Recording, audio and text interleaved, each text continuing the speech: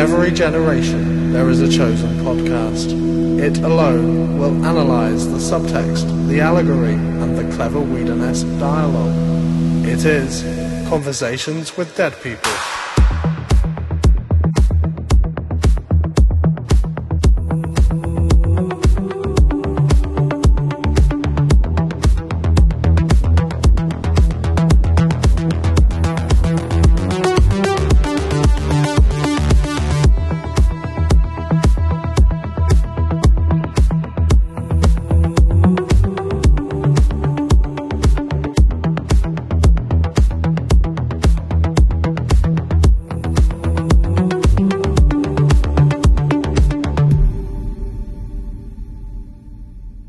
Hello, everyone, and welcome to Conversations with Dead People. I'm your host, Paul Smith, and each week, give or take, I'm joined by guests from the worlds of fandom and academia, authors and educators to discuss 2 to 4 episodes of Joss Whedon's critically acclaimed series, Buffy the Vampire Slayer, and its spin-off series, Angel.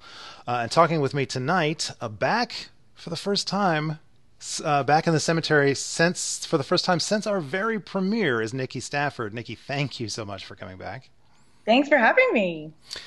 I've ever since you helped me kick off this crazy project, I've wanted to have you back. So I think maybe now that you're here, I'm just not going to let you get off the microphone.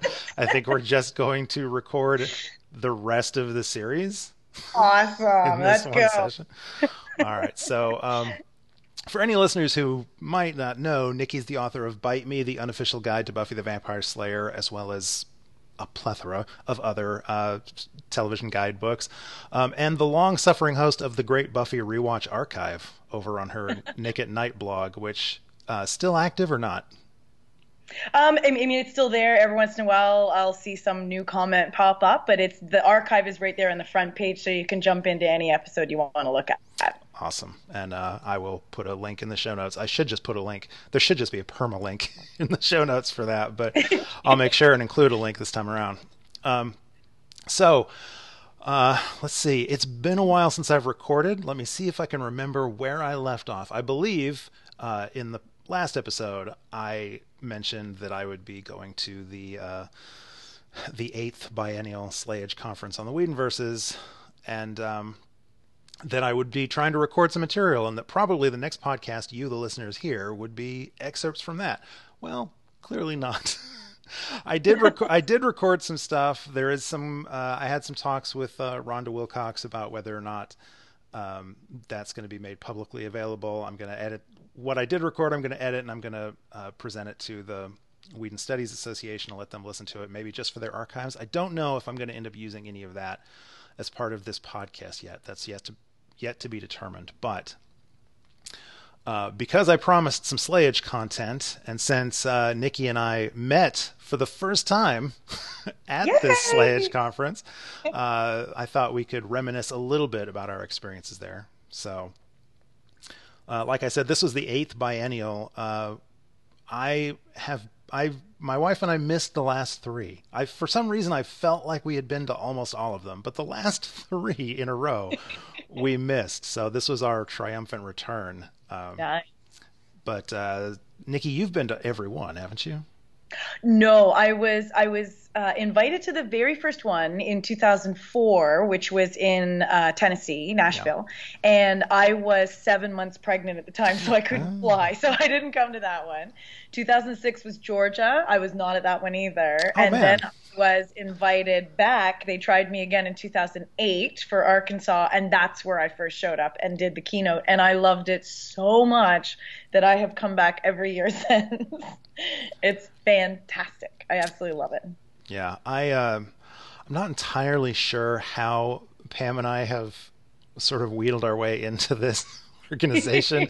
Neither one of my wife is one of the smartest people I know on the planet, and she's very educated, but she's not an academic, and I am not one of the smartest people on the planet, and I am not very educated, and I'm absolutely not an academic. But somehow we have managed to just stick our foot in the door, and they have not asked us to leave yet. So,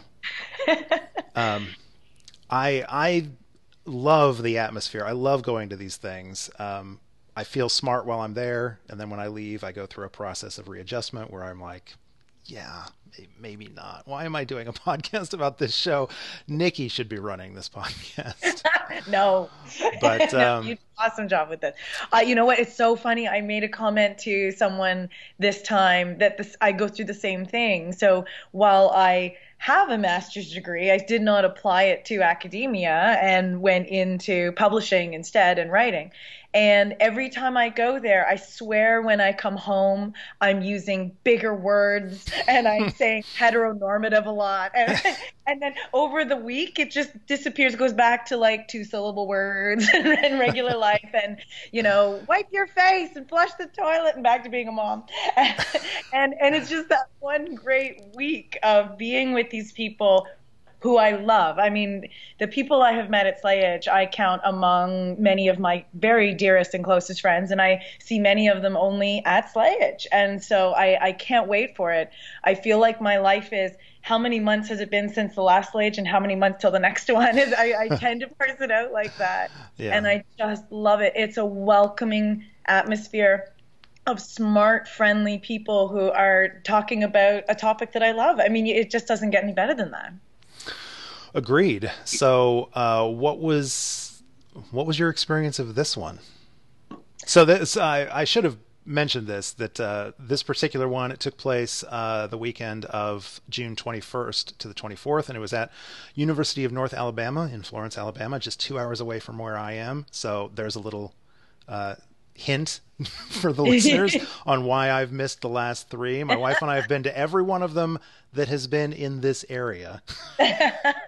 And the ones that have required us to fly thousands of miles, we are spoiled and did not go to those. So. Yeah, so 2010 was Florida. You guys were at that one? Yes, we were. Yeah. Yes. And 2012 was Vancouver, so there's the flying one. 2014 was Sacramento, California. 2016 was the Euroslayage, we called it, in London, UK. And so this is the first time we've returned to the South since 2010. And what was really interesting, this was a more political Slayage than I've had before, but for all the right reasons, like it was such great, deep discussions. This is the first Slayage that has happened since your current president right. took over as president. So that involved some discussions. Plus, we're back in a very red state, and for some people that was a little uncomfortable, and yet it became part of the discussion, and it made it so much richer for me. Like that I love. I'm Canadian, so it was a really amazing discussions and thoughts, and so many smart people from that area were there and talking to us, and they brought in people who've grown up in Alabama, and it was I just loved it so much. But it's also the first Slayage being held in the Me Too era, and so we had that, and of course there are the allegations with Joss Whedon that became some of the papers and the discussion as well, and that was pretty much underlining a lot of it.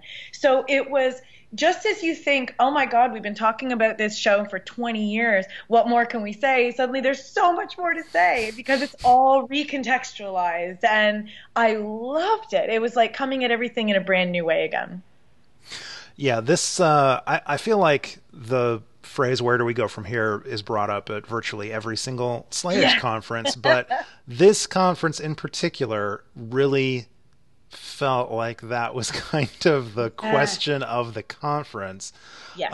There was a lot. So I believe I mentioned on a previous podcast, I apologize, I can't remember, but I was actually on... I'm not a presenter. I just said I'm not an academic. I didn't write a paper. But this is the first time that I have, quote unquote, actively participated in one of these Slayages because a friend of the show, Kay Dale Koontz, my good friend Kay Dale Koontz, and her husband, Ensley F. Guffey, both of whom are regular guests on my other podcast, Gobbledygook, invited me to join a roundtable discussion, which at the time they called, what did she call it? I think the original title for it was feminist, or I can't remember. Anyways, it ended up being called Art versus the Artist, and it was supposed to be a roundtable discussion of how does the studies field proceed now in light of these allegations that have been brought against Joss Whedon. Well, that roundtable, I mean, it was fun. It was nerve wracking as hell for me, but I'm glad that roundtable. I'm glad that roundtable happened. But as it turned out, it felt like half of the rest of the conference was also that roundtable. So I don't know. We were just a weird little comma. Yeah. We were like a little comma in the longer paragraph that was going on. Oh, absolutely. Every hallway, every bathroom, every, it was just a discussion. It was what we were all talking about. And it was interesting where there has been a lot of, like, you go to this conference and for the most part, for all of these years since the original 2004, it is pro Joss Whedon, people who love Joss Whedon. Not to say there have not been papers that criticize him, because I've seen lots of those too, and because there's a lot of stuff you can certainly criticize. I do in Bite Me. I did a lot of it there. Yeah. And in my Angel book, Once Bitten, there's a lot of criticism in there as well as praise. But this is one where it was, how do we contextualize this now? And different people with different ideas, and really trying to get together. And actually, we discussed it. We didn't fight. We didn't scream. No tables were overturned. It was having a real discussion about this in order to move forward. And it was so amazing, because that discussion could be applied to so many things beyond Joss Whedon's work.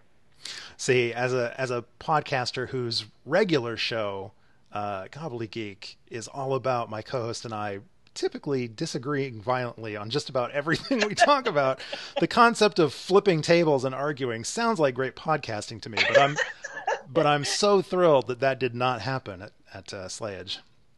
You know what? Next Slayage, I'll flip a table for you. Okay, sweet. Just to give it to you. Yes, for any reason, I'll just do it. Yeah. Awesome. So were there any particular, there was way too much for us to discuss in detail. One of the blessing and the curse of these conferences is that there are so many parallel presentations happening. Yes. You have to pick and choose what you get to watch. And so there's a ton of stuff I wish I'd gotten to sit through that I didn't, because I had made other choices. But what were some of the highlights for you? Oh my gosh, there were so many. You're right. It's so hard.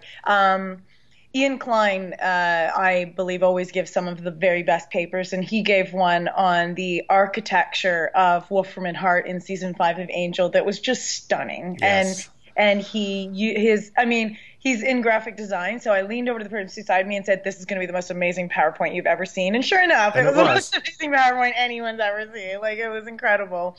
And he had blueprints of these homes in the 1950s. I mean, it was just amazing. And in the same session was Bronwyn Calvert, who, again, always gives fantastic papers, and this was no exception. There were really interesting papers. There was one paper that it's one of those things where the concept of the paper is going to stick with me for such a long time.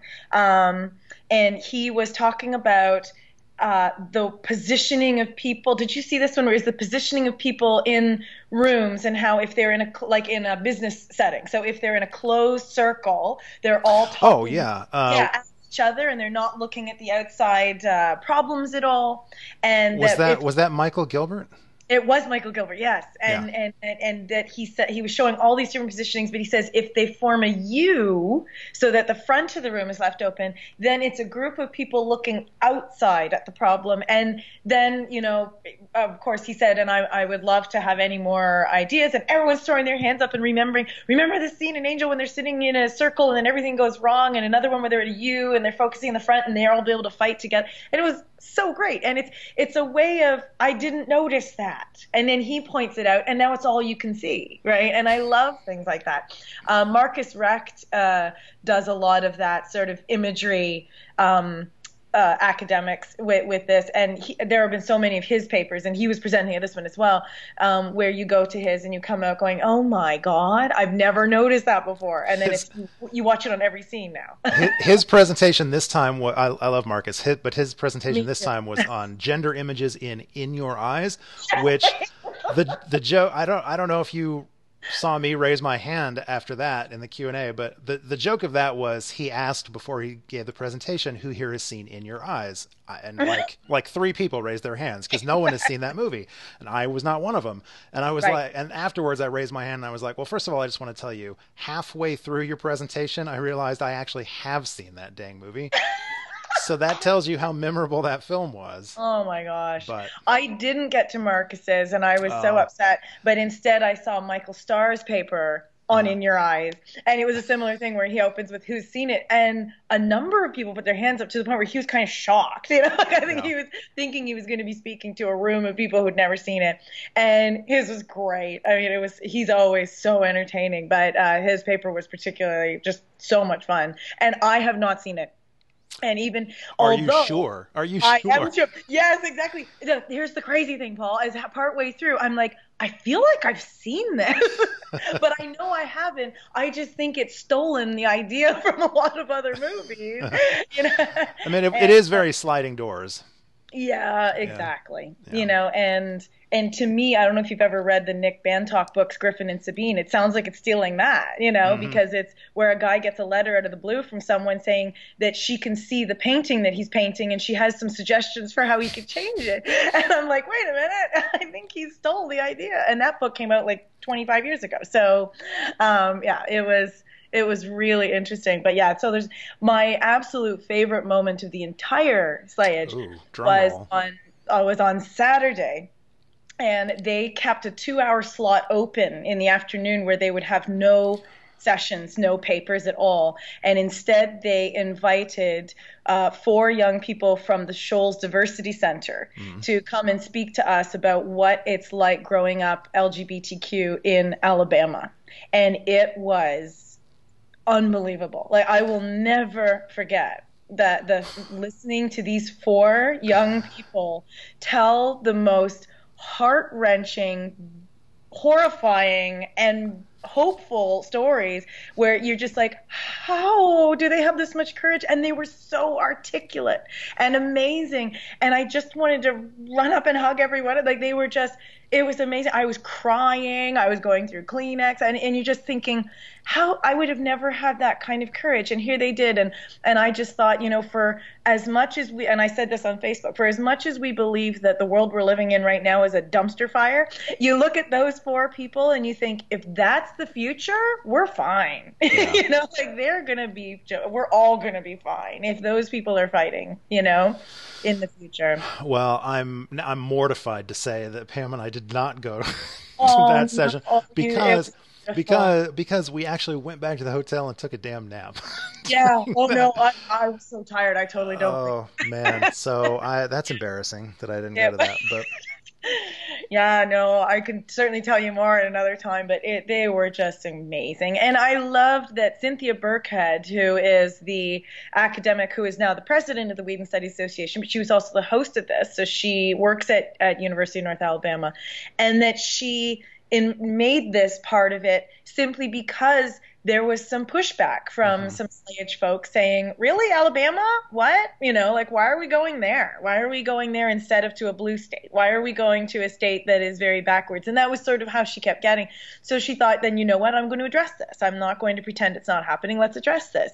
And she addressed it in the most beautiful way that she possibly could. It was so sensitive and handled so well, and it was just amazing. Damn it. So I mean, I'm getting emotional just hearing you talk about it. So oh gosh, I will travel back in time and make sure I did not need that nap. I really didn't need it. I could have gone to that. But anyways, yeah, way too many papers for me to discuss you know, in detail, but like some highlights for me. Let me see. I'm scrolling through my thing here. Well, the opening presentation, which we'll get to in a minute, the very opening presentation, possibly the highlight of the entire thing for me. But some other papers I liked: Cale Keegan's Apocalypse and Everything After: Queer Heroes at the End of the World. Oh, that was amazing. Was a great presentation. Daryl Jordan gave one, so I kind of embarrassed myself here. I don't know if you were in the music panel. I was, and I loved Daryl Jordan's paper. I loved his paper too, but again, I kind of embarrassed myself by, in the Q&A, I commented. So his paper is called Gender-Coded Diegetic Non-Diegetic Music, A Stake Through the Heart of Gendered Musical Traits. And one of the things he talked about was, you know, what genders music as either masculine or feminine, and whether it's, you know, loud and percussive or, you know, rising notes on strings and keys or whatever. And so I asked the question about, how do we have this conversation about the very, very masculine opening theme song to Buffy the Vampire Slayer versus the very feminine opening theme to Angel the series. And embarrassingly, someone pointed out that Steve Halfjord, who also presented a paper in that panel, had previously discussed this subject. So it's like, oops, I'm sorry. But anyways, I did love that paper. In that same presentation, can you tell I'm a music fan? Jessica Houch gave a presentation on the Buffy the Vampire Slayer and Hamilton mashups that are all the craze right now. I loved that paper so much. I think I probably talked about that paper afterwards more than any other paper. Like, it was just awesome. I'm a Hamilton super fan, so me too. I had to go to that. Yeah. As far as the actual presentation, so I believe it was Saturday, the keynote speaker. One of the keynote speakers on, I think, Saturday. No, I'm sorry, Sunday. It was the final. Sunday, yes. There were two keynote speakers on Sunday, yeah. Yeah, it was Mary Ellen. And say her last name for me, Iatropoulos? That's how I would say it, yeah. Okay. I feel like I should know that. Sorry, Mary Ellen, if we're saying her wrong.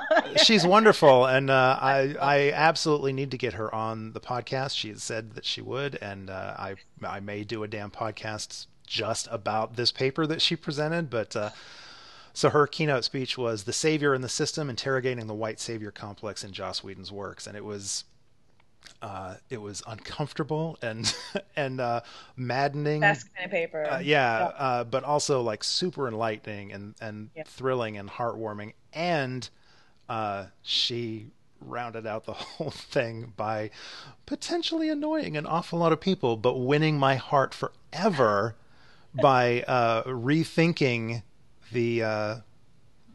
rethinking Chosen, which is the Buffy the Vampire Slayer series finale. And this is a spoiler podcast, so I'm not going to be coy, but I'll just say we'll get more into that once we get closer to the end of the series. But there's something about Chosen that I have always been uncomfortable with, and apparently Mary Ellen was too. So God bless her.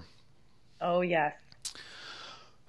But anyways, the first presentation, or the opening keynote speech, which I guess is not actually a keynote speech, but the opening address, I guess, was 5x5, a memorial tribute to David Lavery. And on this podcast, I've talked a lot about the Whedon Studies Association, and I think I've mentioned Rhonda and David before, but for anyone who doesn't know, David Lavery is considered the father of Whedon Studies. He was a professor of English at Middle Tennessee State University, and he and Rhonda are the patron saints of the Whedon Studies Association, and sadly he passed away in 2016. Sorry. Yeah. And that was after the last. It was Slayage, just after correct? Euroslayage, and he hadn't been able to make it to Euroslayage, so we didn't get to see him that year. Okay. And then he died suddenly at the end of August. Yeah. So that was terrible, and very emotional. But the 5x5 memorial tribute at the top of this year's Slayage was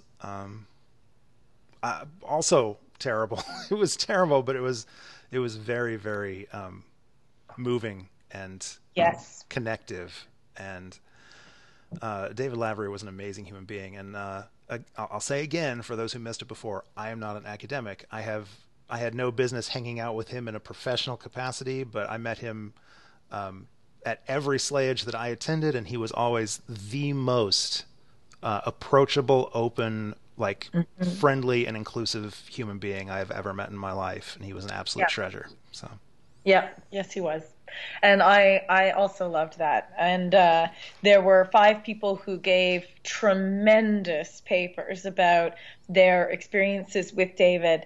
And all 5 of them were so well written, so beautiful, and really showed who David was. And then they opened it up to the audience, and some people jumped up and, were very quick to tell their stories. And there was some time left, and Rhonda got back up and said, anyone? Anyone? And I was like right there. Like I had flipped my shoes off. I was putting them back on, and I just couldn't stand up. It was just, I don't want to be last, you know, like I don't want, but I really wanted to say something. I wanted to give a tribute to David, and because I had a very different experience with him. Not that it wasn't amazing, but I was his editor. And so where everyone else was mentored by him or had him overseeing their stuff, I was overseeing him to a certain extent. And so it was a very different experience for the two of us, while at the same time, you know, I have so many of his books on my shelf.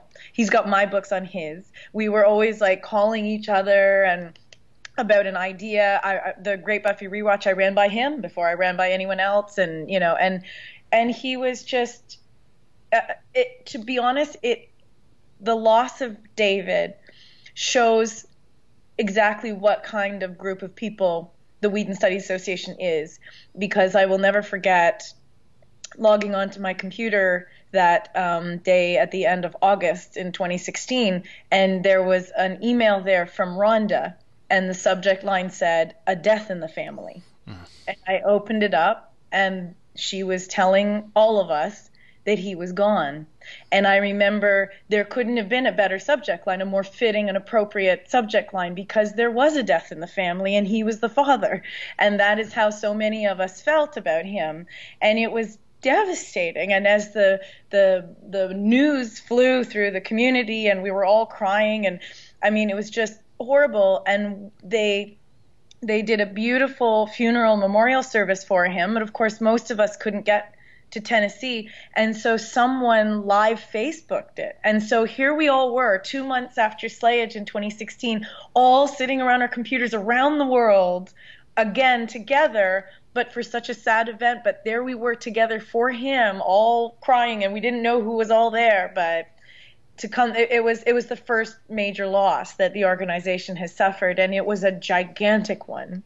And I loved that they devoted the beginning of Slayage to him. It was so perfect. He would have loved it. And it made it so much better that his wife Joyce and two daughters were there, and I think it was so much richer. I had heard so much about Joyce and the girls over the years from David, and to finally meet them was so amazing, and to have them there was so special.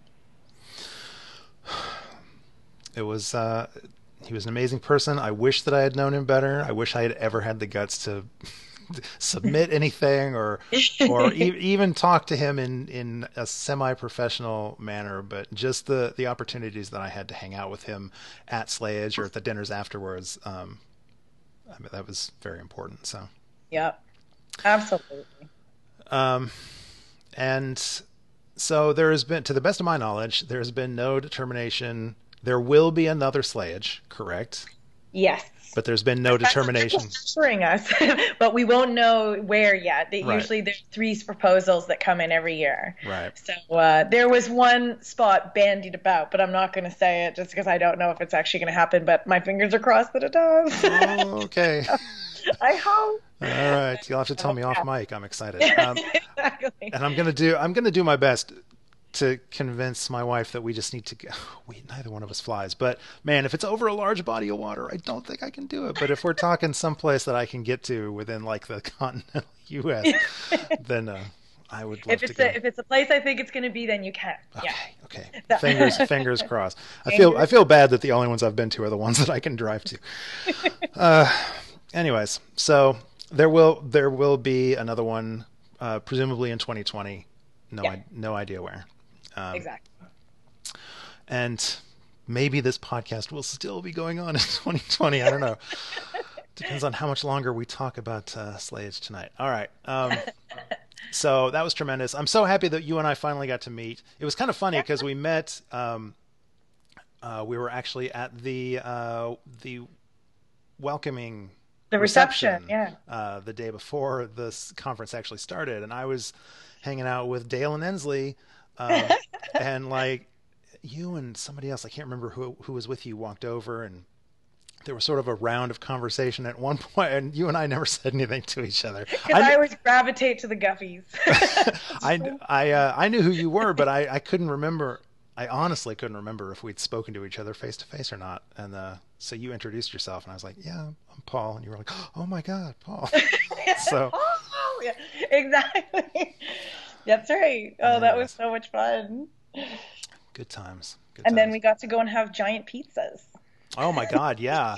Which Matthew Pateman was angry about.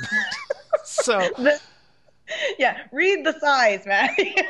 That was hilarious. He apparently so American food portions are just ridiculous, and I thought that the world just knew that about us, but poor Matthew. Poor British man. Yes, he ordered a pizza, and this place only had one size pizza. Like any pizza you ordered was a 16-inch pizza. And I guess he didn't really notice that, so like he ordered himself a pizza, and when they brought it, he like flipped out. His face. I took pictures. I was just like, that face is amazing. I will immortalize this forever and use it as blackmail. But no, it was hilarious. And I'm expecting him to write at least a paper, possibly a book. Maybe he'll do a class. I don't know, about my loss of taste and smell, because that was he was sitting right next to me at dinner, and that was the topic of conversation for a good 30 minutes when he found out that I something happened to me years ago and I cannot taste or smell. Really? Wow. And he was fascinated by that, and just so that's like all we talked about for at least a half hour. So amazing. Anyways, so that was Slayage 8. Looking forward to Slayage 9. And like I said, there is recorded material. When I get around to editing it, I'm gonna talk to Rhonda about what she would like done with it. The David Lavery memorial was one of the things that I attempted to record. We'll see how good that audio quality came out. Oh, that'd be amazing. So, anyways, enough dilly-dallying. Let's get to the show. So before we actually start our discussion, I need to give the spoiler warning. Conversations with Dead People is not a typical rewatch and review podcast. We're going to be exploring the plots, characters, and themes of each episode in depth and within the context of the series as a whole. That means spoilers and lots of them. So I recommend, if you haven't already watched Buffy the Vampire Slayer and Angel the series all the way through at least once, you press pause on this podcast now and go do that. We'll do our best to be entertaining either way, but you'll get so much more out of these discussions if you've actually seen the shows that we're discussing. So with that taken care of, Nikki, if you're ready, let's go to work. Woohoo! All right, so we're kicking off season 3 after the uplifting, feel good season 2 finale. Happy. Yeah, we're back for a brand new season. So tonight we're going to be talking about the first 3 episodes: 301 Anne, 302 Dead Man's Party, and 303 Faith, Hope, and Trick. So I'm going to jump to you first. What are your thoughts on these 3 episodes? Or do you have thoughts on season 3 in general? Like, are you excited to get to season 3, or are you dreading it? Oh my God. Of course I'm excited. Yeah. I was watching the show live, so I watched it a little differently than a lot of people who have mainlined it through DVD or Netflix. So for me, it was live. And as I've often said, and I'm pretty sure I wrote it in Bite Me as well, the summer between Becoming Part 2 and Anne is to this day, the longest summer of my life, because everything fell apart in Becoming Part 2, which is still in my top 5 episodes. I mean, that episode is just unbelievable. I love everything about it. And then you want to, what are they going to resolve? And then, so for these first 3 episodes, you're wondering, when is this going to come up? When is this going to come? And you're just waiting and waiting and waiting. And I remember just being on pins and needles every week. Like, when are they going to bring up the whole thing where Xander said kick his ass? And it never happens. It doesn't happen till way later, And but I remember that's all I wanted. And it doesn't happen. But it's the slow burn to try to get Buffy back in. And then season 3 as a whole is amazing. And a lot of people still mark it as their favorite season of the entire series. Yeah, I'm trying to remember. I feel like I was walking past a conversation that happened at Slage, maybe where I briefly eavesdropped. It sounded like somebody was talking about how season 3 was their least favorite, which baffles me. Which baffles me. I don't know who that was. I'm not going to shame them here on microphone, but I would say that I feel like the overwhelming majority of Buffy fans list season 3 as certainly a high point of the series, possibly the high point of the series. Yeah, exactly. It's the ultimate season of high school, and so you've got the high school element, which Buffy's always considered that high school show, even though 4 of its seasons don't actually happen in high school. But it's the ultimate. It's got the 2 banned episodes that were taken off the air so you couldn't actually see them. And one of them was a part 2, which was so hard. And then that turned into something hilarious in Canada because they actually aired it here and we knew and the Americans didn't. So, but hang on, what was the second one?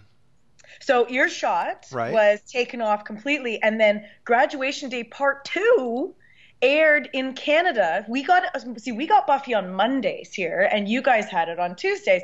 They aired it on Monday, and by Tuesday they decided, nope, too controversial, and pulled it. Interesting. And so Joss Whedon was very upset, and he just went on to the Bronze message board and said to all of the Canadians who recorded it, bootleg that puppy. And I'll never forget those 3 words. And I became one of the prime bootleggers. I only asked for postage, and I shipped out probably 45 copies of that thing, just recording them on my VCR. My VCR. Oh, man. Olden days. Now, Earshot, on the other hand, did not. And so we had that aired about a week before season 4 began, and it was completely out of context and made zero sense, but it was such a great episode, so it's people are far luckier to get to see it in order. But could you imagine watching Graduation Day Part 1 and not getting Part 2? Now, I was watching this live too, so I must have gone through that experience, but I must have. I just don't remember. I don't remember that. That's messed up. I clearly was traumatized, and I've blacked it all out. So right. Because they eventually aired it in late July or something. Because I know it comes out, but much later. Yeah. Anyway, back to the beginning. We're at the end. Let's go back to season 3. Yeah. So how do you feel about Anne as a season opener? Anne is okay. It's certainly not my favorite season opener. It's interesting to me, and I always, for every time I think of Anne, I think of Buffy's hair. Like for some reason, instantly that reddish hair with the blonde chunks, and it was such a late flip. 90s thing, right? That's so crazy. It was so weird. I had forgotten that. And it became like the haircut on the WB. They used it for that entire season on all their shows, that reddish thing with the blonde chunks in it. And then it's never again. So it's funny because some of the, like Cordy's hair or Willow's hair, you could totally see kids walking around with that now and you wouldn't think twice. But Buffy's hair was very 90s, very late 90s. But anyway, hair aside, it's an interesting episode. What it means to me now, in retrospect, is Anne is more of the precursor to Angel, the series. Yes. Yeah, and it has that dark LA seedy underbelly. In fact, many of the street scenes they ended up using later in the opening credit sequence for the first season of Angel because that's the footage they had that they had filmed. So it becomes this is dark, this is seedy, this is adult. This is the adult world that Buffy's plunged into here. And when she goes back to Sunnydale, she gets to be back in high school, And so, yeah, for me, it's the Angel connection. Absolutely. And there's another Angel connection in Anne that, obviously, so much of what I talk about on this damn podcast is the unintentional foreshadowing. But so I don't think they're ever named. I don't remember them ever being named in this episode. But the Slaver demons or whatever, Ken's people. Yes. That is the Scourge, right? Yes. Okay. Yes, I was thinking the same thing. I was like, oh, yeah, exactly. Okay. I was thinking the same thing. So yeah, for listeners playing along at home, the demons that we meet oh so briefly in Anne play a much more pivotal role. I mean, they're only in one episode of Angel, but they play a much more pivotal role in events in the first season of Angel. So not only does this episode sort of visually and kind of thematically foreshadow Angel's own series, but the bad guys actually pop up in that first season as well. Yeah. And actually, there's quite a few. Carlos Jacot, or however you say his name. I mean, he's the guy that starts out as the good guy helping the homeless here and then turns out to be nasty. He comes back as a different character on Angel, being a good old guy who turns out to be the bad guy. And then he shows up on Firefly being the good old guy who turns out he's always the turncoat. That's right. In every series. That's right. And the girl who plays Chanterelle / Lily / Anne, she's back on Angel as Anne. Right. And she even appears in the finale of Angel. So, I mean, so there's lots of... Oh, geez, I'd forgotten that. I had forgotten. Yeah. I'm pretty sure, isn't she the one sort of loading the car with gun, I think, in that finale? Yeah. Yeah, that sounds right. Yeah. Yeah, working in that homeless shelter. So yeah, it's got lots of the precursor to Angel, is this one. All right, so let's just jump to Angel then, since we're there. No, I'm kidding. Yeah, so we get I agree with you that Anne is just kind of an okay episode, but there is some stuff in it that I really like. I love the Scooby Gang as the Slayer Squad. Like, oh my god, me too. I adore it. So it is simply impossible to have too much Oz on my screen, as far as I'm concerned. Like, it's a tragedy that he is. It's a tragedy he's not with the entire run of the series. But damn it, every second that he's in frame is a treasure. And so, like, the fact that this episode opens up with them trying to stake a vampire and Oz dramatically flipping the stake to throw it and missing completely, not even coming close to the vampire. And the music, it builds up, and then just stops as you hear doink against the grave is amazing. That is one of my favorite things in that whole episode. It's so great. I cannot remember what it's like after these 3 episodes, but in these 3 episodes we're talking about tonight, it certainly seems to be setting up season 3 as the Slayer dream sequence season, because there's at least one. The Slayer's sort of prophetic dreams have been hinted at, and we've seen them once or twice in the previous 2 seasons, but in every one of these 3 episodes we get at least one Buffy sort of prophetic dream sequence. Yes. And, and it's really sort of fortuitous that you put all 3 of these together, because when I was rewatching them, I thought, it feels like season premiere parts 1, 2, and 3. Like, it really feels like those 3 are so cohesive and go together as the opening together collectively, the opening of season 3, because as you say, the Angel dream sequences that constantly happen that then culminates with the end of episode 3. You've got Buffy slowly trying to find her way back in, and people not being truthful about the events of Becoming Part 2, and then being too truthful, but then always holding back that one little piece of information that Nikki really wants them to say, and they're not going to say it. But there's all of that coming together, and there's this idea of isolation versus being part of a group, and then Faith comes in, and then that's all thrown off again. I mean, it's so cohesive, these 3 episodes. As much as they do seem a little disjointed, they all go together really well. And there's lots of this repetition. You're right. It's so well done, this opening. Yeah, there's a theme of like running away and finding a home. In fact, we'll get to it when we talk about Faith, Hope, and Trick, but or actually the next 2 episodes, there's a shot where Buffy is catching hell for repacking her leather bag, and then in the next episode she is giving Faith hell for packing her looks bag. Like the exact same leather bag. Exactly, I thought the same thing. Yeah, you're right. But anyways, or you're doing a great job at packing. And both she and Willow respond with sarcasm in those scenes. You know, like they're really angry and sarcastic when they find the packing moments. So I cannot remember. Is it Julia Lee? Is that the actress that plays Lily? I think that's her name. Yes. Yeah. She, I didn't get a lot of sense of her. I didn't get a very good sense of her as Chanterelle. Like, I don't remember. She kind of was just there. Yeah.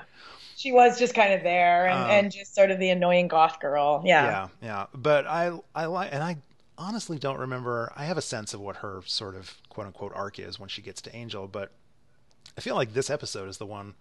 Well, no, that's not true. I think Blood Money in Angel is kind of her episode. I was going to say this is the most sort of characterization we ever get from her, but that's not true. We get a lot more on Angel. Right. But this is probably the one that sparks her to be more serious about her life. Yeah.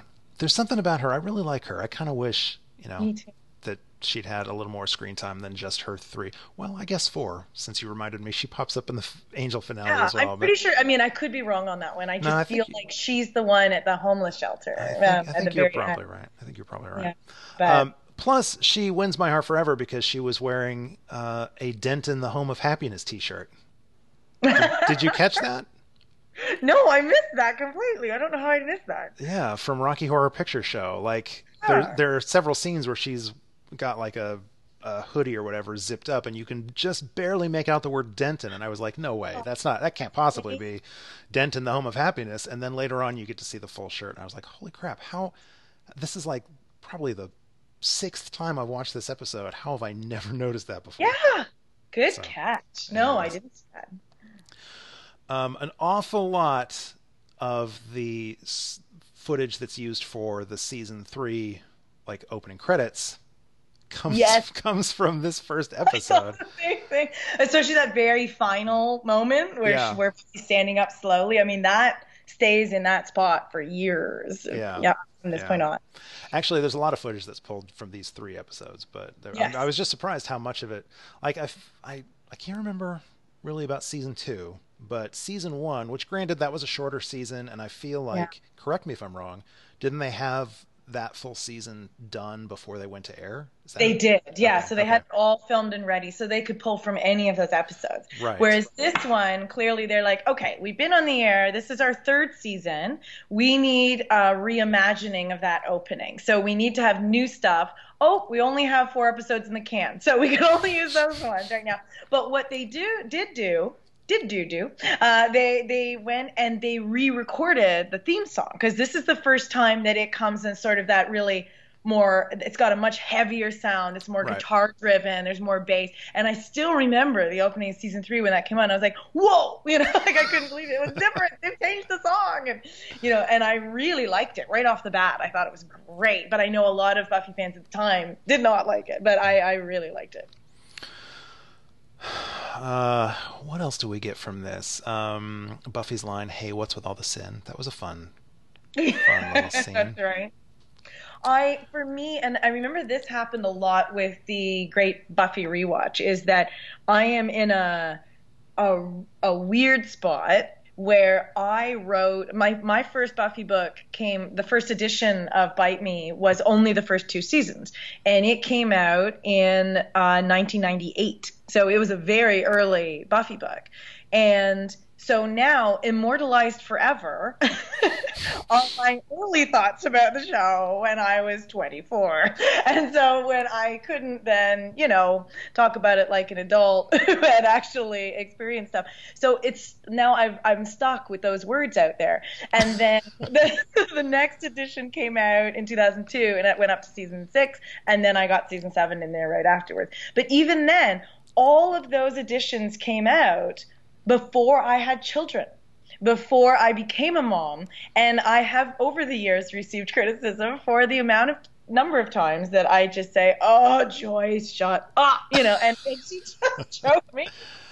We talked a little bit about this in the first episode, and we're going to talk about it more because I know. I remember you saying, "I'm a mom now and I have a little more sympathy for Joyce," but man, Dead Man's Party is rough. Oh, it goes out the window in Dead Man's Party. I'm just like, Joyce, I would not do that to my child. But however, in the season 3 opener, I think I always had some sympathy for Joyce. I have a tremendous amount of sympathy for her now. In that moment when Giles comes to her house and she opens the door quickly thinking it's Buffy, and he comes in and he says, don't blame yourself. And she says, I don't. I blame you.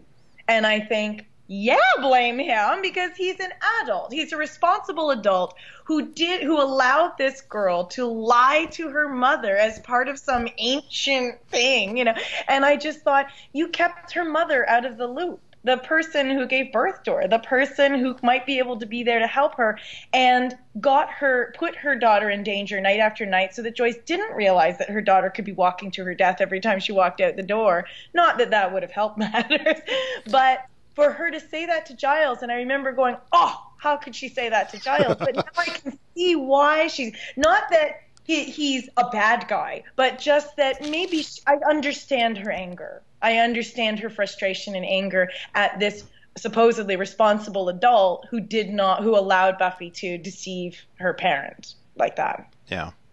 Yeah, and that really rattled me this time. I was like, wow, I totally am with her on that.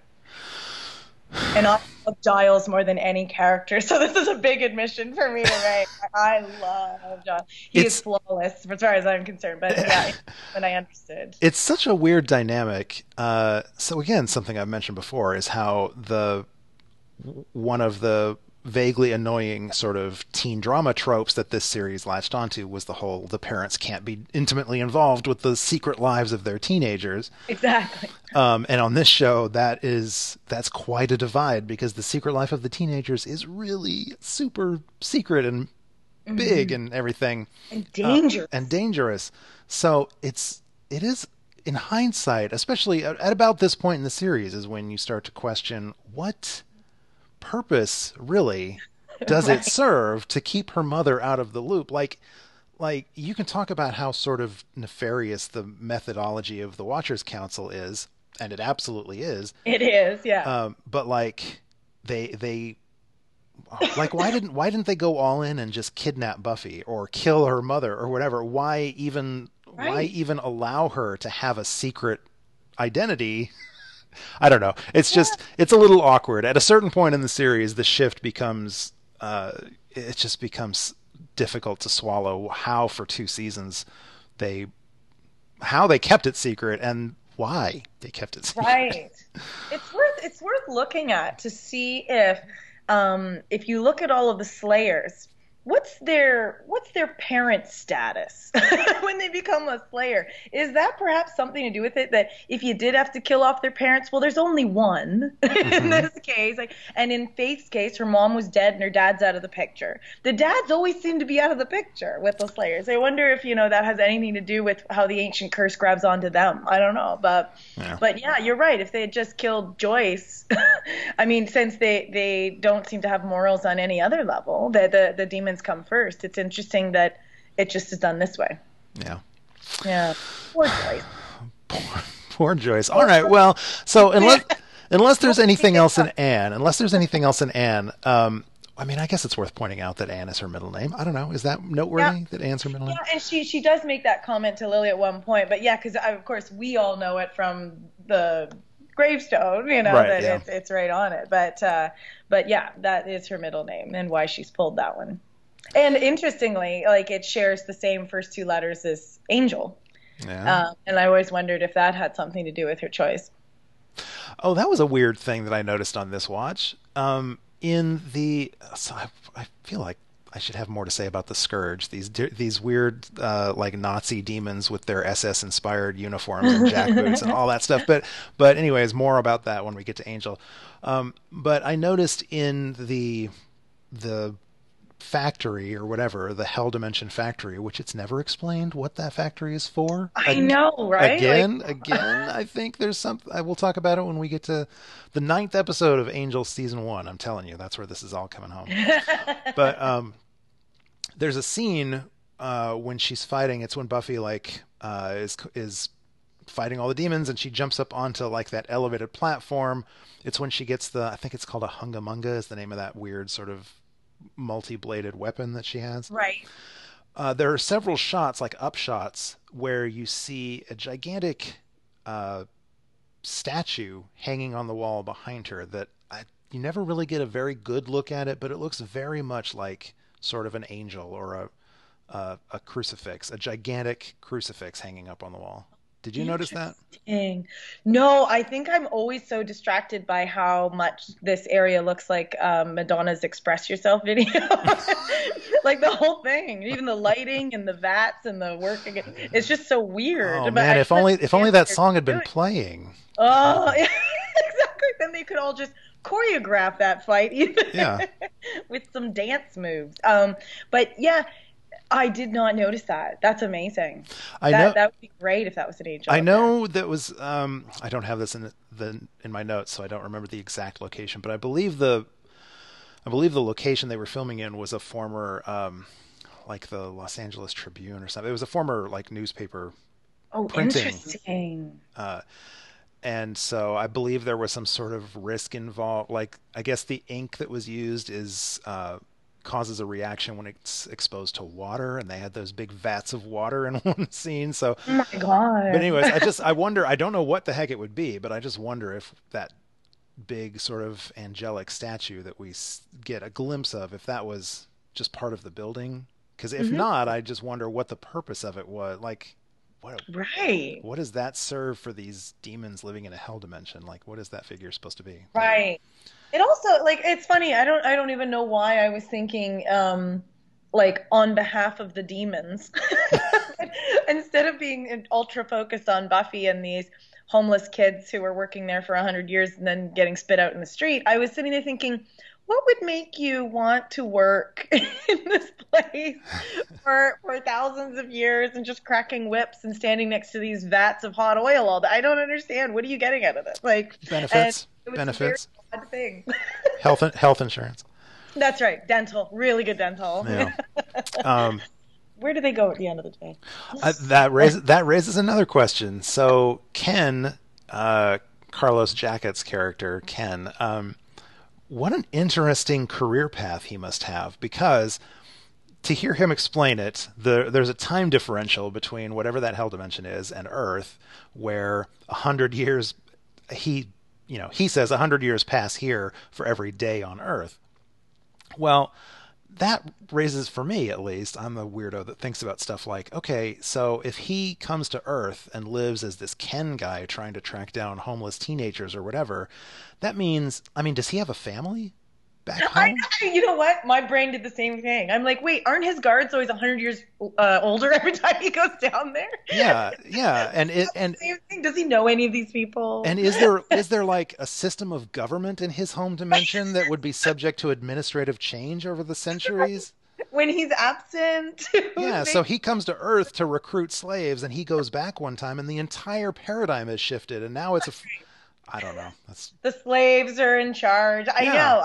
It's so funny. My brain did the same thing, Paul. I was just like, I don't understand how this works when he leaves.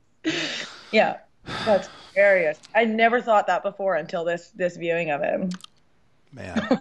We're getting cynical. I'll tell you, it's because this administration that I at least am living under feels like a frickin' century, I. It's true. and I want to go to another dimension and spend Yeah. a day and come back 100 years And from it's now. gone. Yeah, Yeah. exactly. All right. So speaking of coming home, let's move on to Dead Man's Party. Ah, So Anne ends on a beautiful scene with Buffy coming home, and this time there's a knock at the door, and Joyce answers the door, and it's not Giles coming in yeah. to intrude. It's actually Buffy, and they share a beautiful hug, and it's all very emotional. And then we get Dead Man's Party. Yeah. So, so Oh. what happens in Dead Man's Party? I have to. So full disclosure, I just have to mention that Dead Man's Party is written by Marty Noxon. I'm just putting that out there.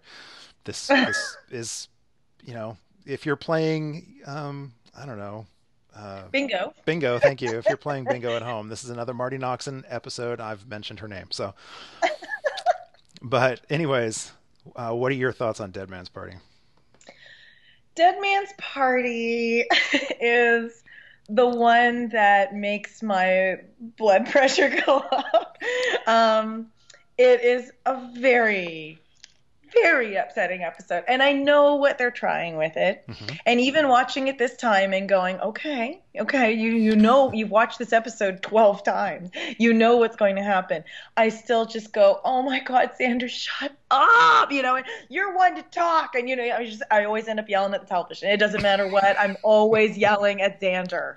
And the funny thing is, a little bit of context this time, because I always somehow then erase this episode from my memory again. But when I think of Xander, I try to forget these moments with him, and instead I think of him on the cliff at the end of season 6. That's how I like to think of him being a guy.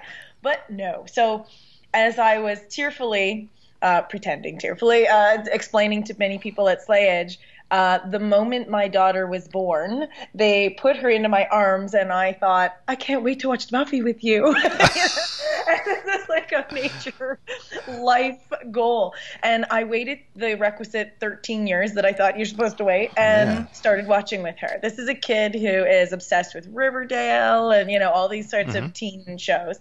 And she made it to episode 7, Angel, and said, you know what, this is just kind of boring. And I was like, yeah, it was like Angel at the end of Becoming Part 2. It was like the sword just went straight through her wing, and I got sucked into a hell dimension.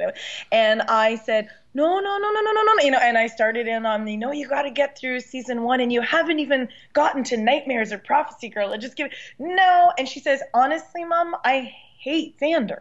And I said, what? You know, and of course, I don't know why I was so surprised, but I said, what do you mean? He's the heart of the group. And she goes, no, he's a dick. Yes, she listens to me talk, apparently. And I was like, what? You know, but see, in season 1, and even watching these 3 episodes, I'm like, oh man, she's right. You know, but where there's this skeeziness, there's this, he's open about how he, like, even in the next episode when he's constantly saying to Faith, and were you naked in this story as well? You know, like, he's so obvious that he's just trying to get in everyone's pants.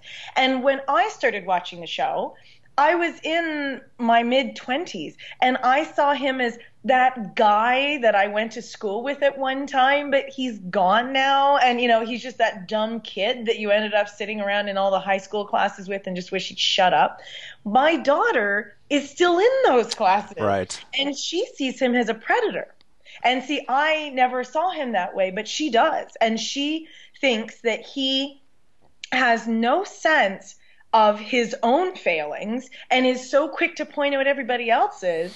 And in this episode, that's exactly what he does. Well, I mean, your daughter's on point. The show has no sense of Xander's own failings. Yes, absolutely. The paper that won the Mr. Pointy at this year's Slayage addressed Xander, and it was very well done when it talked about exactly how we've seen him. And in this, I can't get past that in Becoming Part 2, he knew there was a moment that he could have held it off, but he put the fact that he had a big old crush on Buffy and he could delete the opposition and said, kick his ass, and put her through hell and put him literally in hell in doing that, and made Willow think that she was a failure. I mean, he just ruins everybody and never apologizes for it. And he's got the nerve to stand at this party, and every time someone tries to say, okay, let's take this down a bit, he's like, no, let's keep going, you know. And I'm just like, oh my God. Like, and even in Bite Me, I actually went back to see what I wrote, and I railed about it then. You know, clearly I've always been angry about this. I do believe they all yell at her, and I'm saying Joyce is, you know, someone I'm more sympathetic to, but not in this episode, not at all. And because if you have a problem with your child, you don't do it in front of 100 people and humiliate her like that. You don't do that to her.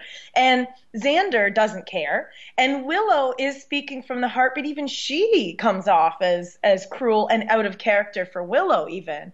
And the only person, and this is where I went back to my earlier comment, who shows the kindness and respect and understanding for what Buffy's gone through is Giles.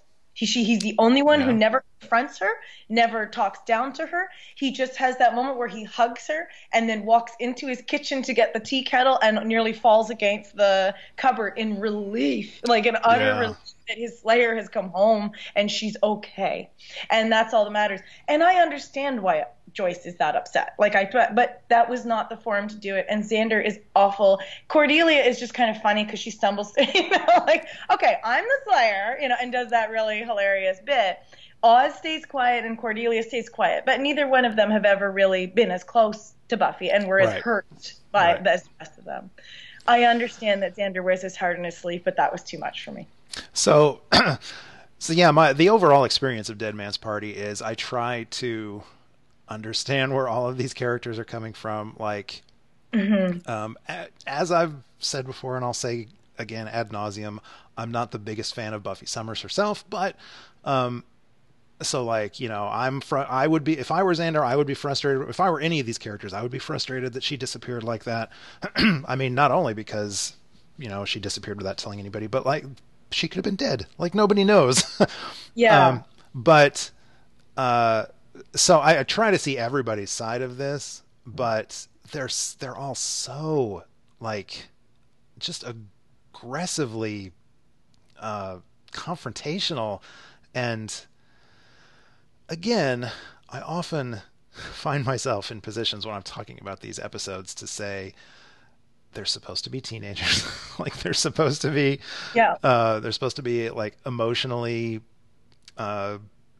incomplete, immature teenagers. So a lot of this is intentionally over the top. Absolutely. But there's also, at a certain point, having watched the series all the way through, like at a certain point you have to step back and say, this isn't just like a diegetic failing of these teenage characters to sort of grasp the emotional complexity of what's going on, but the show at times favors this sort of, I mean, the show is responsible. The show is complicit in sort of mistreating Buffy emotionally in situations 100%. Like this. 100%.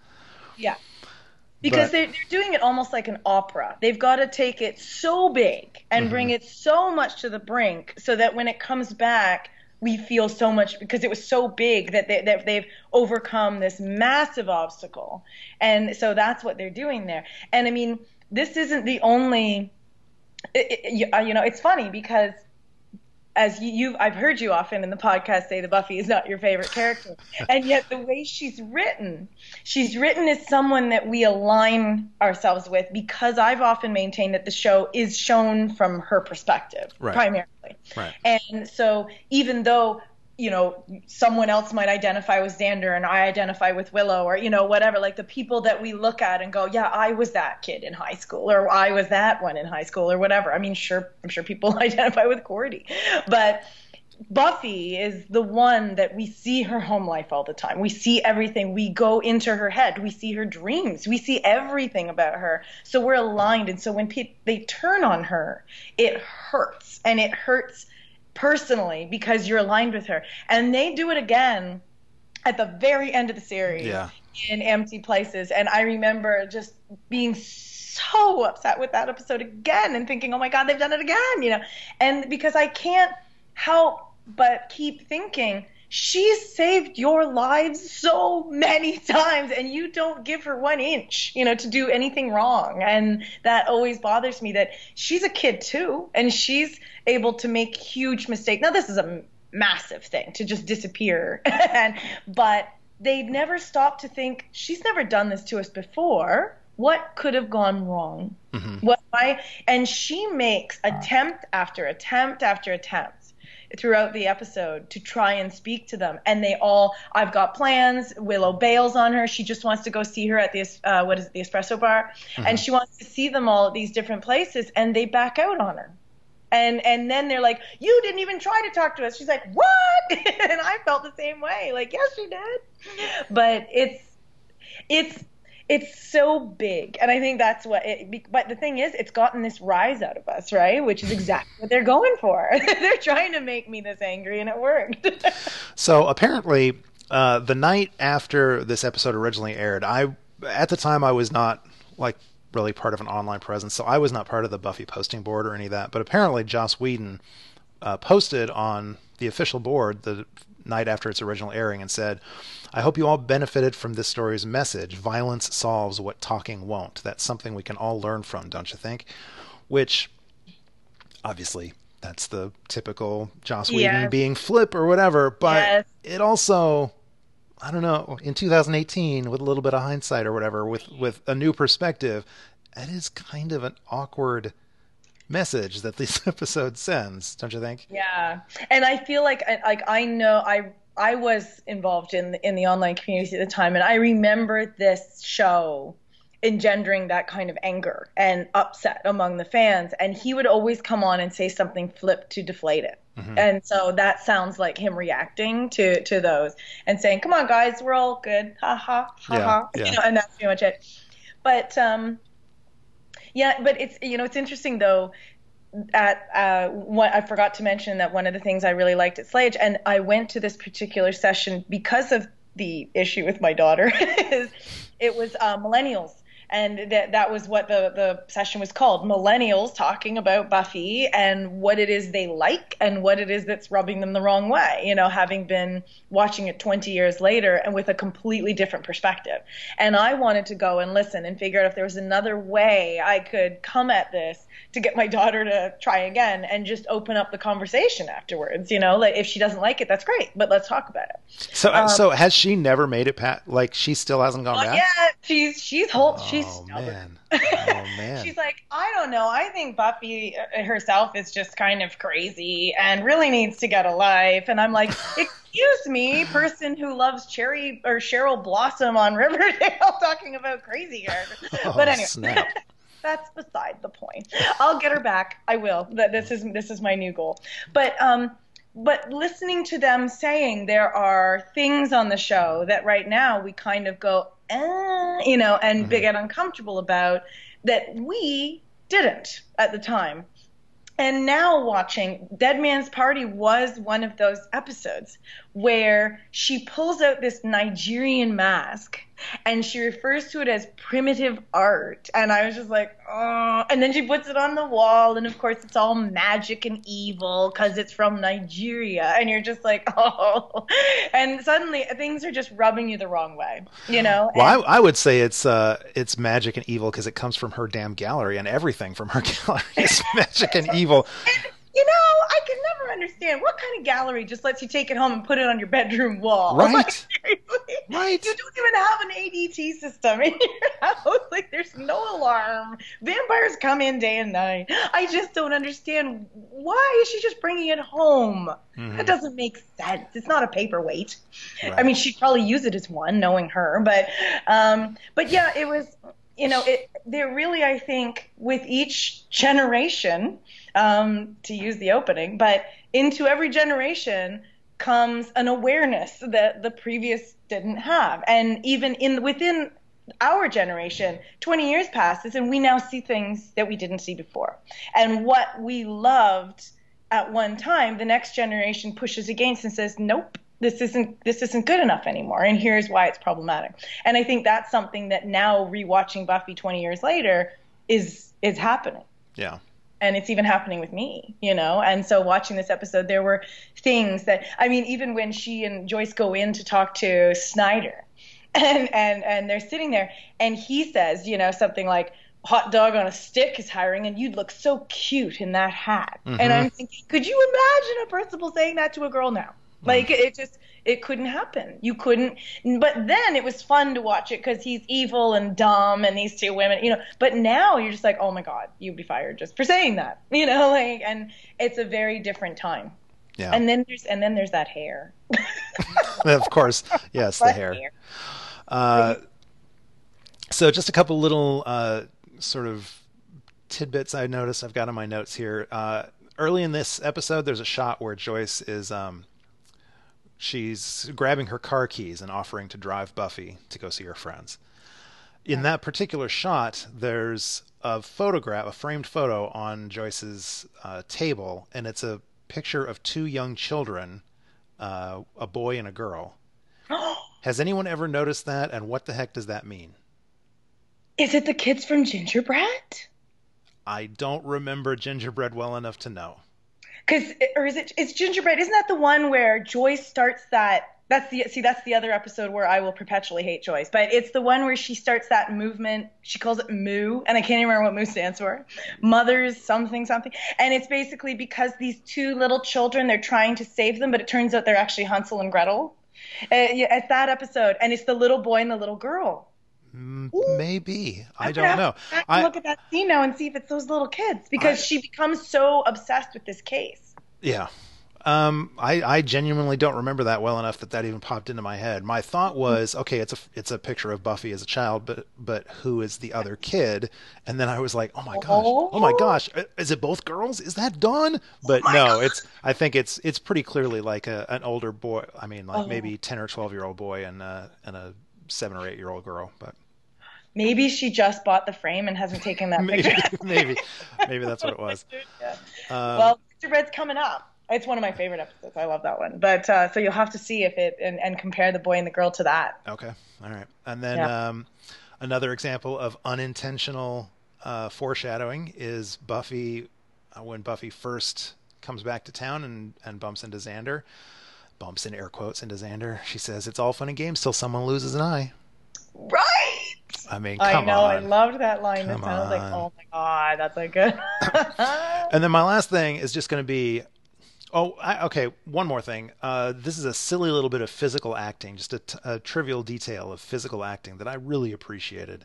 The scene when Buffy defeats the demon and all the zombies disappear. You've got Giles and Cordelia are on the stairs with their ski poles.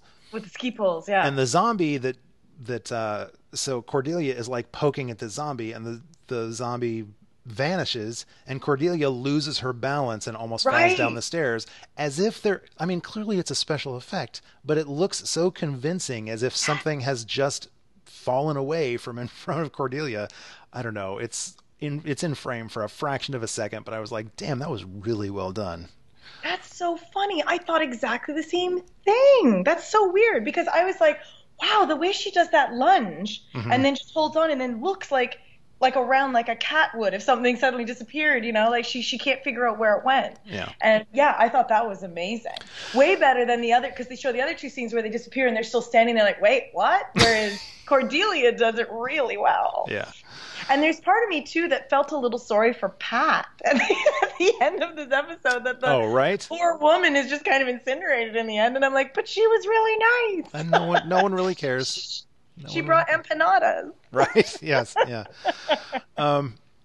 So the disappearing zombies raises my last question, and I'm just going to be that guy that asks stupid questions like, come on, just suspend your disbelief for a minute, you jerk. But so my question is going to be, did the mask, and I genuinely don't know, maybe someone has talked about this, did the mask raise all of the dead in Sunnydale or only a select few? Yeah, like were they within a certain radius of the mask, which is why the cat comes first? Right. Maybe that's probably what it is. Because if it's the latter, like if it's only raised a select few, my question would be, how did it choose? And you're probably right. It probably is a proximity thing. Right. But my first thought at the end of this episode was, for a moment, I was thinking it had raised all of the dead. And my thought was, now that the zombies have all vanished, does that mean there are literally no corpses buried anywhere in Sunnydale anymore? So I'm going to watch very carefully for the next episode where somebody rises from the grave. I'm like, hang on. Right. All the corpses were dissolved by the zombie demon. But anyways. Right. I do want to also mention when they're in the library, and I always laugh at that scene where Cordelia makes the comment about how she doesn't like Brie because it smells like Giles's cat. Yeah. And he always goes, it's not, whatever, like that kind of thing. But I also thought it interesting that Oz is the one leaning right into the cage, and the cat's just doing its normal, like that, and sound that they're making. And it isn't going completely crazy. Not like, why isn't it sensing that he's a werewolf? Like, I would think that cat would be going nuts because it would know that he's a werewolf. But maybe they just thought it'll just make it crazy because I don't know. I just loved the fact that Oz, one of my favorite characters, is a cat person. I am a cat person. So Me too. I've got three. all the cat stuff made me really uncomfortable. I'm just going to say it's difficult for me to watch animals on film just because I can't help but think about how that animal was treated on set. And I know, and how did they get it to look so scuffy? Yeah, exactly. Exactly. I do find it a little charming when Joyce does the little prayer for the cat. I thought that was cute. I think I found it annoying before, but I thought it was kind of charming this time. But was that for the cat or was it for Buffy? Exactly, which I pondered at the time as well. But who knows? All right, so let's move into the final lap here: Faith, Hope, and Trick. So feels like this is kind of a big one. So what were your thoughts on this one? Yeah.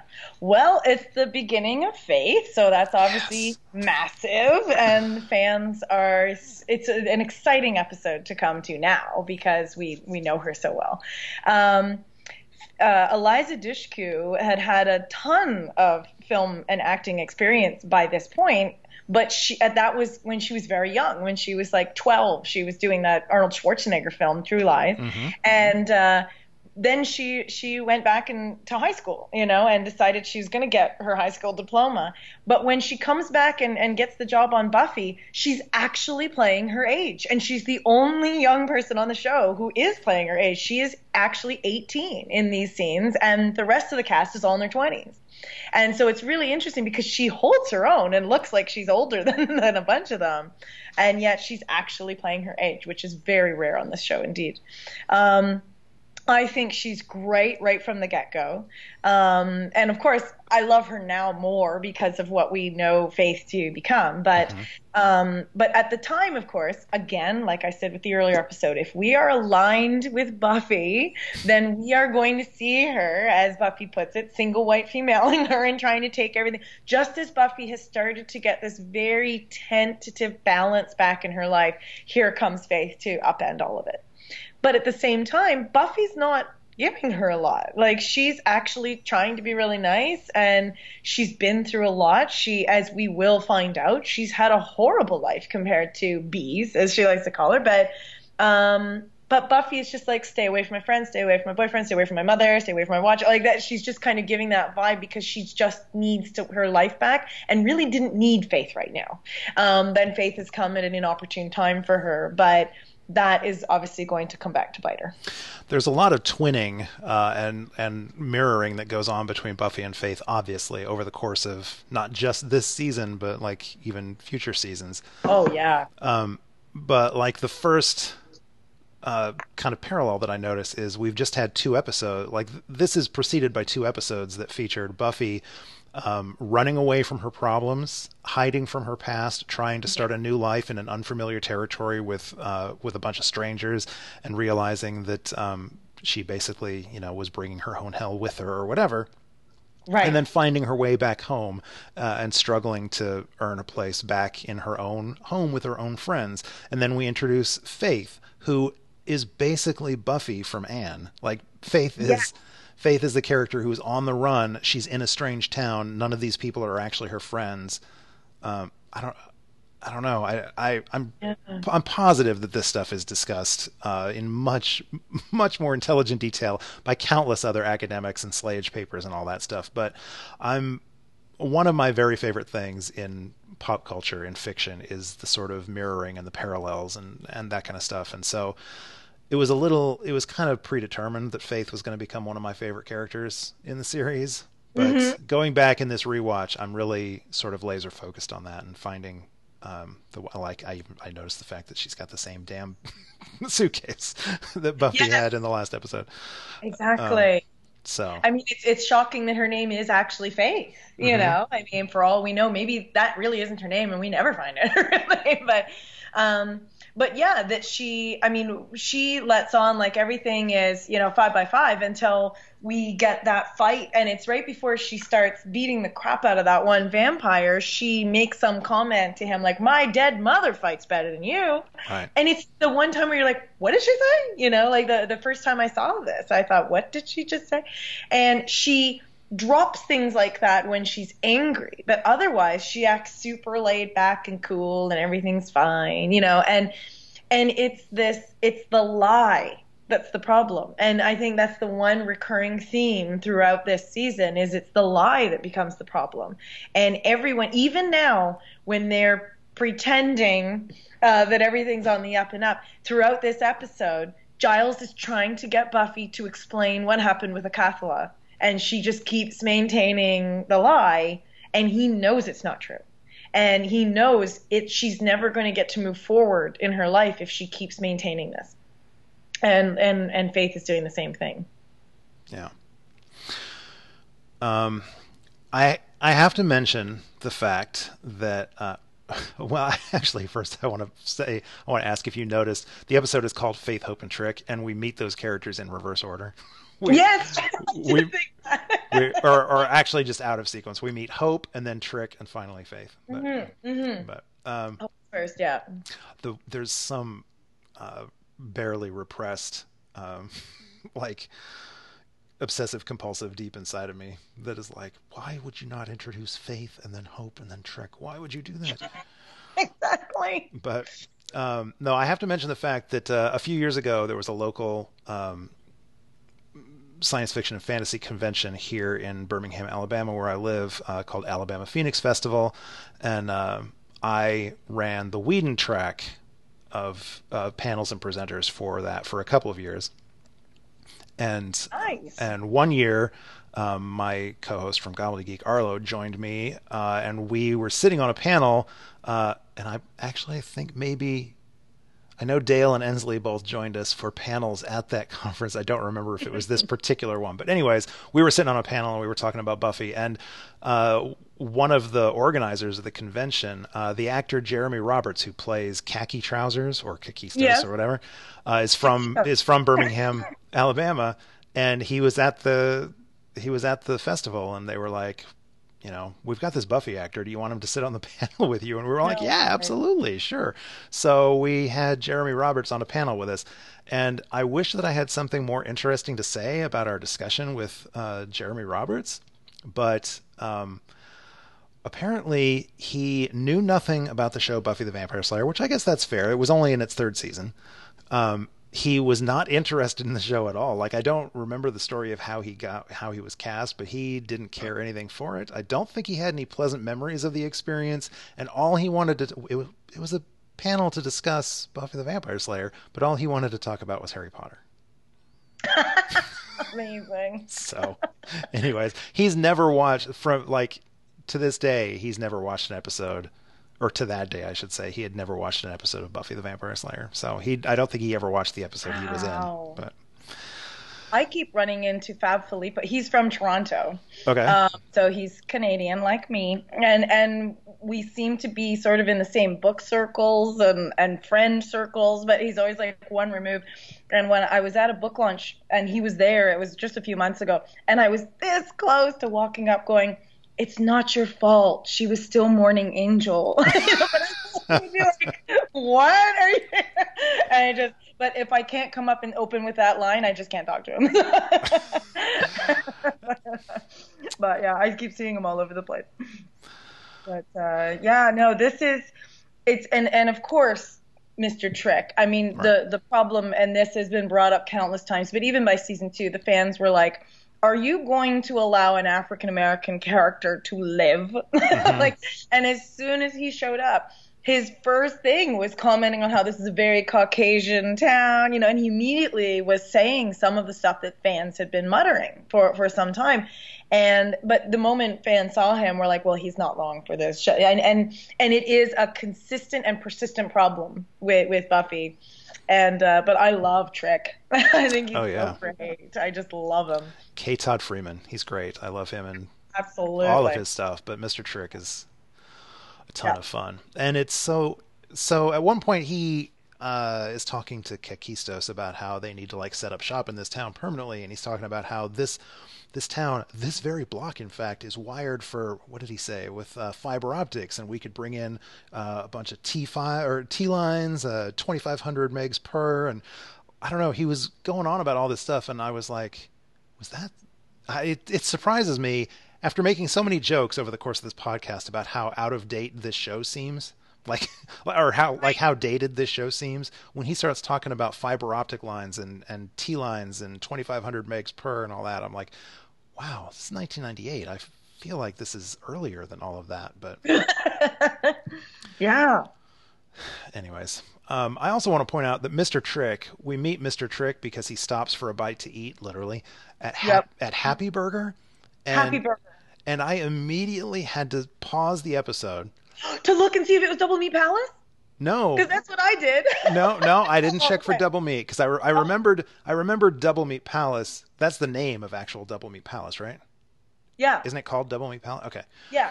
What I couldn't remember, because Happy Burger has the cheery little hamburger mascot, and I was like, oh my God, is this the same place from Angel where Wesley goes to get the prophecy from the burger mascot? Yeah. It's not. In Angel season 3 episode 15 Loyalty, we're introduced to Jolly Burger, not Happy Burger, but Jolly Burger. So, oh my God. They have a thesaurus. Yes, exactly. I went and looked to see if it was I paused it and went to see if it was Double Meat Palace, but it was not, because I wanted to see if it was like the same place. It looked so similar, but it had more of like a more of an aluminum exterior or a wooden exterior or something. It was very yellow. So I was like, nope, not the same place. But I really thought it was. Okay, man. So fast food joints. Someone needs to do paper on the fast food joints of Buffy. There are a bunch. All the same names. Right. I loved, they've got in the Bronze, the band playing there is Darling Violetta, who ends up being the band that records the Angel theme song. So that's the same band up there with their cellos. I've actually seen them live. They put on quite a show. Awesome. There was something you were saying earlier as you were talking about the twinning of Buffy and Faith. And the one thing that I noticed is the very first time in the very first episode that Buffy goes to the Bronze with Giles, she immediately figures out who the vampire is because he looks like DeBarge. Right. And in this one, she does exactly the same thing. So the first time we see Faith at the Bronze, the other Slayer at the Bronze, and she's about to go out with one that she says that someone else says that he looks like Casey and the Sunshine Band dancing because of all the disco weird moves that he's. And that's how she immediately pegs that he's a vampire. So it was the same methodology with the introduction of both Slayers in the Bronze. Still not using that super secret Slayer sense, I guess. I know. That Giles seems to think she Spike has. And Angel, apparently. Yeah. Yep. Lots of references to Buffy being an only child, to Faith being her little sister, and all that stuff. So I just have to ask, as I always do, and maybe. So I feel like this is getting a little more plausible now that we're into season 3. My question is, how early in production was Joss considering the whole Dawn option? Since season 3 very clearly sets up Dawn, even though that card isn't played for quite a while. But I think so, yeah. Now that we're into season 3, I have to ask, since there are the references to the little sister and everything, are you aware if there was any thought that the show would kind of head in that direction at some point and this was intentional, or is this just sort of thematic stuff that they pick up on later? I don't know. I don't remember reading anything about this being an early thing he had figured out. I felt like it was something he was starting to sort out in season 4. On the other hand, he has often maintained that he saw this, he knew, even though he wanted it to go beyond season 5, he had the first 5 seasons pretty well imagined, and that he knew it was where it was going to open. He knew the arc it was going to take. I'm not sure he knew that Angel was going to leave, and he didn't know, but then he wasn't also intending on Spike coming back, and he did, so he was able to sort of take that spot, and that he knew it was going to end with her the way she ends in season 5, and so that was going to be an arc. And at the time, the reason he wasn't necessarily sure that it was going to be done in 5 seasons, but in the 5th season, when the WB basically said, we're dumping the show, so he now had to complete it. And it was only in after he had settled on completing season 5 that UPN stepped in and said, well, we'll take 2 more seasons. And now he had to draw it out for 2 more seasons after he'd already ended it sort of in the spot that he wanted. I'm glad that he drew it out for 2 more seasons, because even though that is a sort of a perfect kind of ending, I also don't think it's a good ending. So, but anyway, that's a whole other discussion. So I wonder if he did have all of the ins and outs mapped, that he already did know that was going to come at some point. And if so, then yeah, absolutely astute to be picking up on that, because I think this is certainly, I wondered the same thing, because it's certainly the season where he starts now. See, in seasons 1 and 2, he never knew if he was going to get another pickup. Right. By this point, he knew he 100% had 5 seasons. So in doing that, he could now start dropping those hints of things that are to come. And you're seeing all the Dawn stuff, and I totally agree. It's there. They weren't talking about you being an only child all the time in season 2, and all of a sudden it's getting mentioned all the time. And also the other thing I'm noticing is Willow and magic. And that is becoming something that is recurrent in these 3 episodes for sure. In the previous episode, Dead Man's Party, they're having a discussion about her magic and where did you first start doing that. And it's the first time she mentions that something has gone wrong in her spells. Mm-hmm. You know, she says something like, all the power went out in our block or something like that. And so she mentions that. In this episode, it's the first time Willow lies about her magic.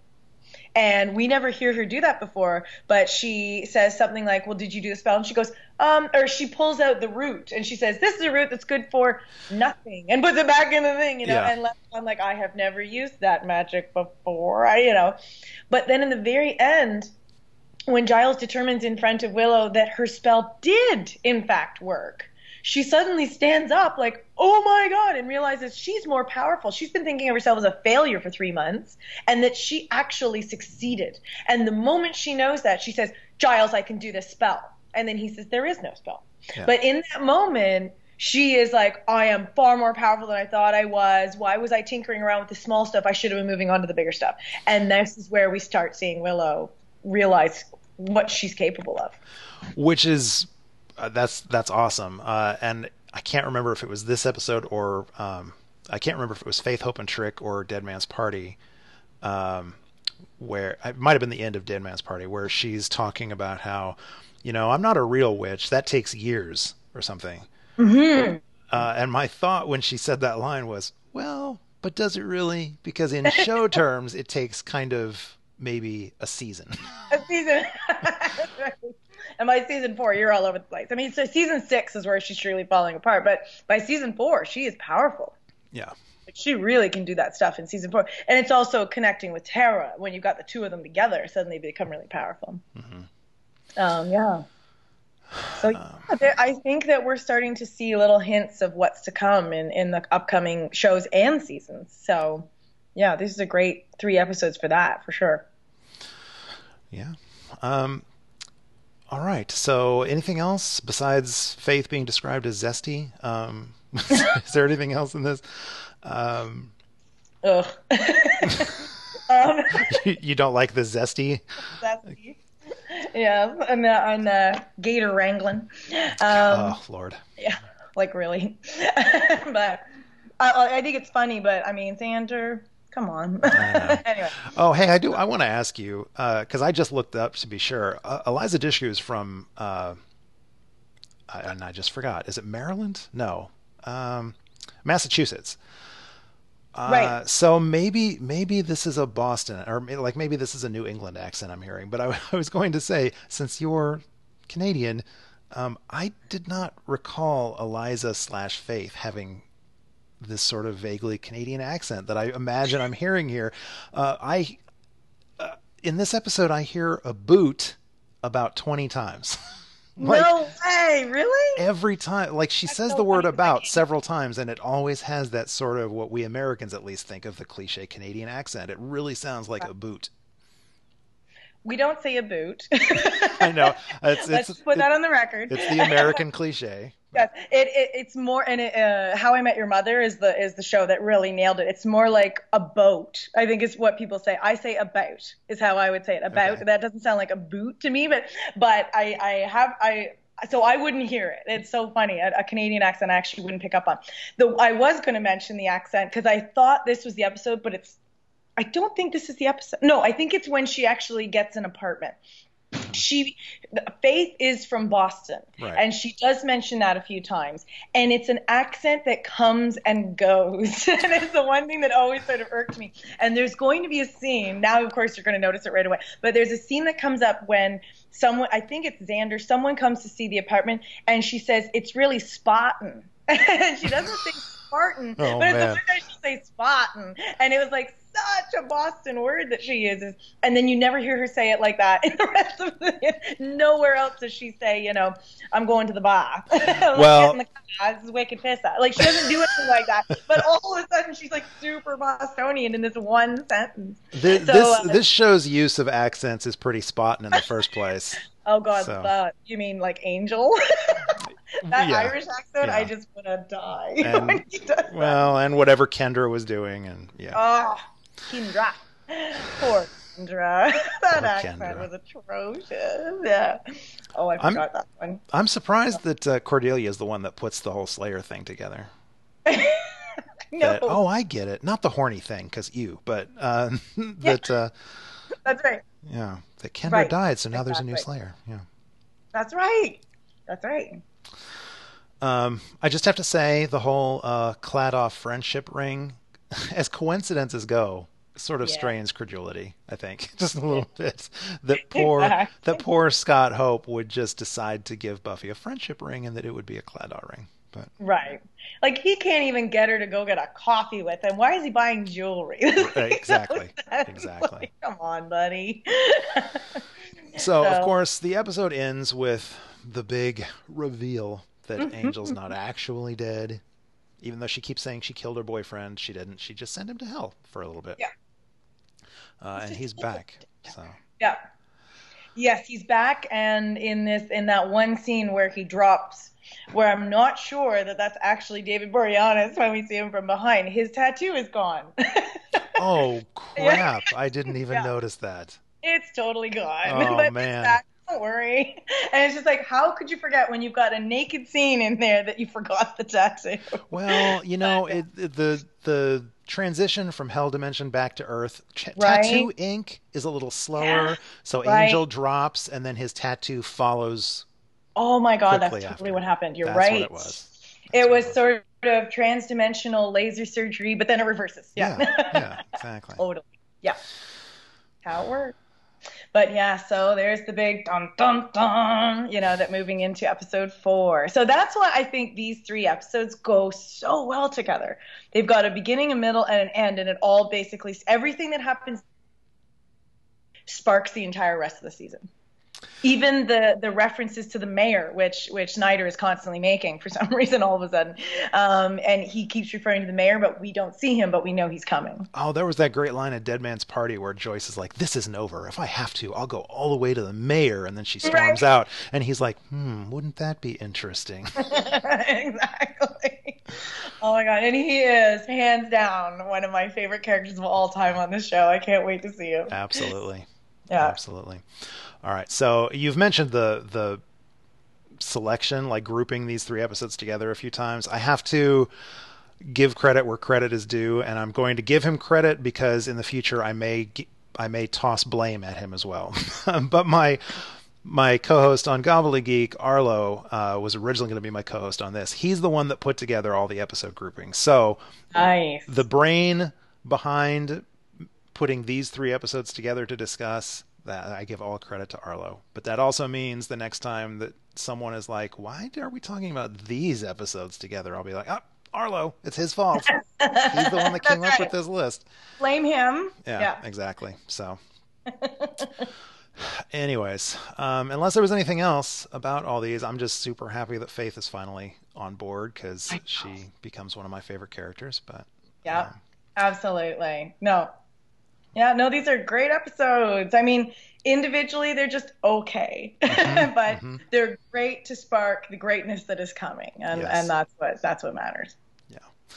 All right. Well, Nikki, thank you so much for not only hanging out with me in air quotes at Slayage, but coming back on the podcast to talk about Slayage and Buffy. Do you want to let the listeners at home know how they can track you down? The best place is probably on Facebook. That's where I tend to hang out mostly. I'm sort of on Twitter, but not often. The blog is called Nick at Night. That's N-I-K at N-I-T-E. However, I have not updated it in forever, but that is where you can find the Buffy rewatch. And it went for an entire year, did all 144 episodes, and talked about the Angel tie-ins, and it was so much fun to do. It's fantastic. And like I said, I'll include a link to that in the show notes. And I will also, again, provide a link, an Amazon link to Bite Me, the unofficial guide to Buffy the Vampire Slayer, for anyone who wants to click on that link and purchase that book. If I am still an Amazon associate, which I have no idea if I am, because I don't know if I've sold any books through this podcast. But at any rate, if I am, clicking on that link that I provide, it'll take you to Amazon. If you buy the book there, it doesn't cost you anything extra to buy the book that way. It just means that a couple pennies are carved out of Amazon's take and dropped into my virtual tip jar. So I would appreciate it. And I'm sure Nikki would appreciate it if you would click on that link and buy a copy of that book. Absolutely. Buy several. They make great gifts. Many, many, many copies. So anyways, Nick, thanks again for joining me. And thank you all at home for listening. You can find links to this and all of our past episodes at the website conswithdead.com, or you can subscribe to the show on iTunes. And while you're there, please rate us or write us a review. There are multiple Buffy podcasts out there. Shocking, but true. And so any kind words that you could spare would really help us stand out from the crowd. If you've got any questions for me or any of my guests, or if you'd like to share your thoughts on anything we've discussed, please join the conversation. You can drop us an email at conswithdead@gmail.com. Follow us on Twitter at what else? Cons with Dead. Or you can reach out to us on the Facebook group Conversations with Dead People. I learned a new word. I had to use it everywhere. So next week, Nikki is back. I had a guest lined up, and scheduling a snafu meant that she was not going to be able to join us. So Nikki has graciously agreed to return next week. Like I said, I'm not letting you off the mic. We're just going to keep going all the way through to the end. Gonna plow through season 3. Yeah. So next week we're going to be discussing 304 Beauty and the Beasts, 305 Homecoming, and 306 Band Candy. We're both super excited for that one. So until then, Gur Arg, everybody. Gur Arg. Waiting for an invitation to arrive. Going to a party where no one's still alive. Waiting for an invitation to arrive. Going to a party where no one's still alive. I was struck by lightning walking down the street. I was hit by something last night in my sleep. It's a dead man's body.